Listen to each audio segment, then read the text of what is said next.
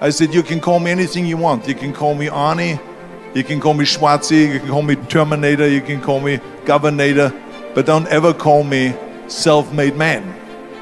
I said, because I did not get to that point by myself. Michael Jordan said in one of his interviews, when they said, you are unbelievable, you're the greatest basketball player of all times. Tell me about that. And he says, well, you're just mentioning the successes. He says, for me to become the greatest basketball player, I missed 9,000 shots. So during these games that he was so successful, he missed 9,000 shots. Does it make him a failure? No.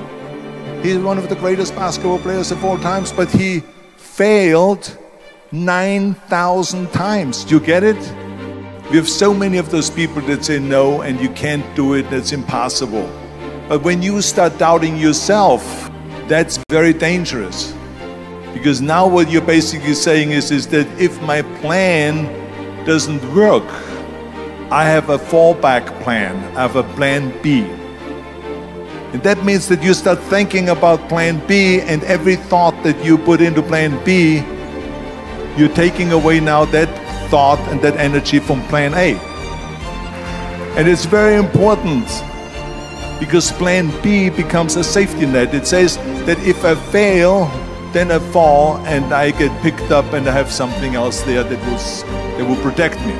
We function better if there is no safety net. One of the main reasons why people want to have a plan B is because they are worried about failing. We all fail. It's okay. I hate plan B. People perform better in sports and everything else if you don't have a plan B. I'm telling you, I've never ever had a plan B. I made a full commitment that I'm gonna go and be a bodybuilding champion. I made a full commitment that I'm gonna be in America. I made a full commitment that I'm gonna get into show business and I'm going to be a leading man. No matter what it takes, I will do the work.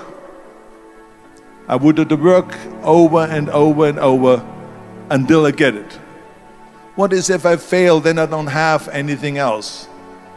Well, let me tell you something. Don't be afraid of failing, because there's nothing wrong with failing. You have to fail in order to climb that ladder. There's no one that doesn't fail. What is not okay is that when you fail, you stay down. Whoever stays down is a loser. And winners will fail and get up, fail and get up, fail and get up. You always get up. That is a winner. That is a winner. We all lose. We all have losses. This is okay. And this is why I say don't be worried about losing, because when you're afraid of losing, then you get frozen. You get stiff. You're not relaxed. You got to be, in order to perform well in anything, if it's in boxing or if it is on your job or with your thinking, is only happening when you relax. So relax. It's okay to fail. Let's just go all out and give it everything that you got. That's what it is all about. So don't be afraid to fail. I think that every day we are benefiting from someone helping us. That's why I said earlier, there's no such thing as a self-made man. I mean, when you think about it, you're born and you need your parents to raise you. You need your teachers to teach you. You need your coaches to do sports. Out of the thousands and thousands of people that helped me, Albert Bussig was one of them that helped me to translate into English so I could fill out my entry form for the Mr. Universe contest. And then he flew with me to London to the Mr. Universe contest. He was an extraordinary friend that took thousands and thousands of pictures since then and helped me in every one of the competitions and everything, was a huge supporter. But this is the kind of people that you need. We need help. We need help. I mean, think about just to be successful in the movies. How are you going to be successful in the movies without having an audience? The only one that makes you successful in the movie is the people that go to see the movie. So how can you say to your self-made man when you need millions and millions and millions of people all over the world to go and see your movies, so people, then the press looks at it and says, this guy has a big box office success. It's the people, it's you. Imagine if Jürgen and I both think that we're self-made people and this hall right now is empty. No one here. Do you think this will be a successful conference? No. Who makes it successful is not him and me. We are just one little molecule that is added to the equation. But you are the ones that make this conference a successful conference. So thank you, all of you, for being here today. You are the ones that is making it big. You can only feel complete as a person if you think about what can you do for your fellow member around you that maybe needs help. I felt like that. Everyone has a different motivation why you get into that. I was an immigrant going to America, and I saw how America was the most generous country in the world. I mean, they opened up their arms to me, they helped me, they invited me for Thanksgiving dinner, the people, they helped me. And I saw that firsthand, this generosity in America.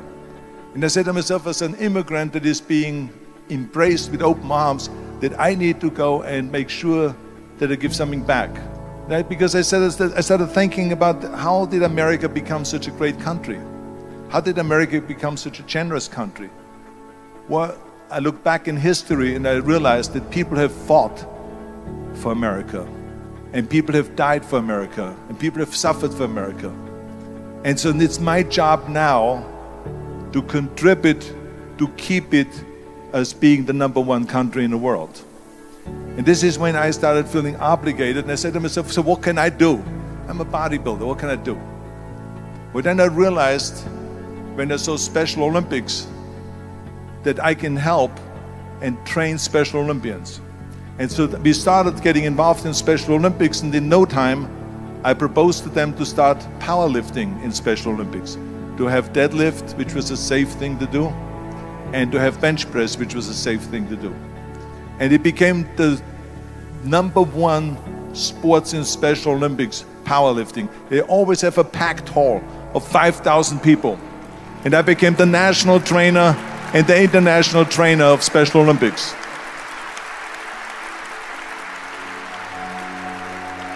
And I tell you, I felt so good.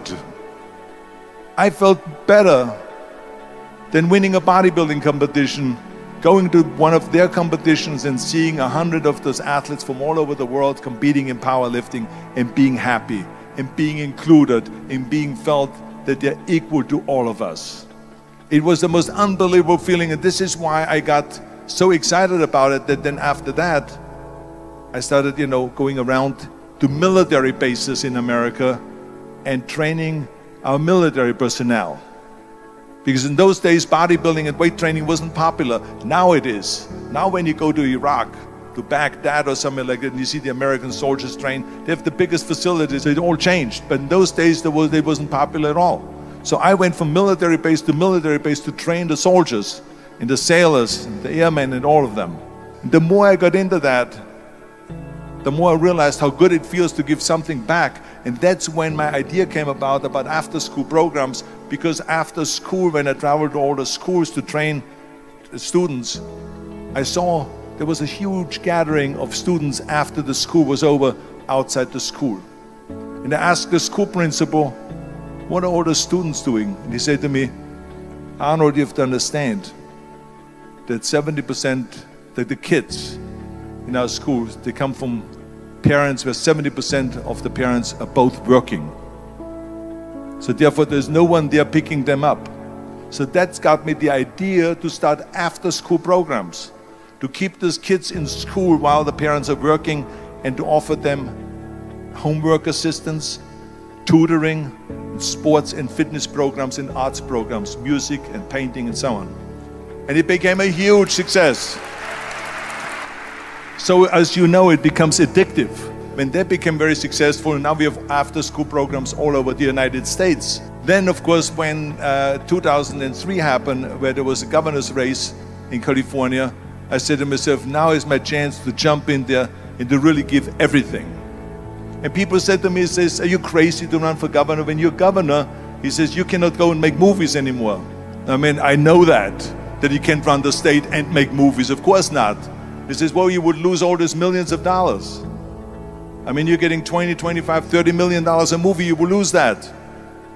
I say, I don't care. I say, all the money that I made is because of America. My success is because of America. Everything that I've accomplished is because of America. I said, so for me now to give something back for 7 years and not to make money makes no difference to me. I say, I'm gonna do it. And I jumped in the end of the race and did it. And let me tell you something. I'm not poor because those 7 years I didn't get paid. I'm perfectly fine. And it made me feel good that I could give back to America.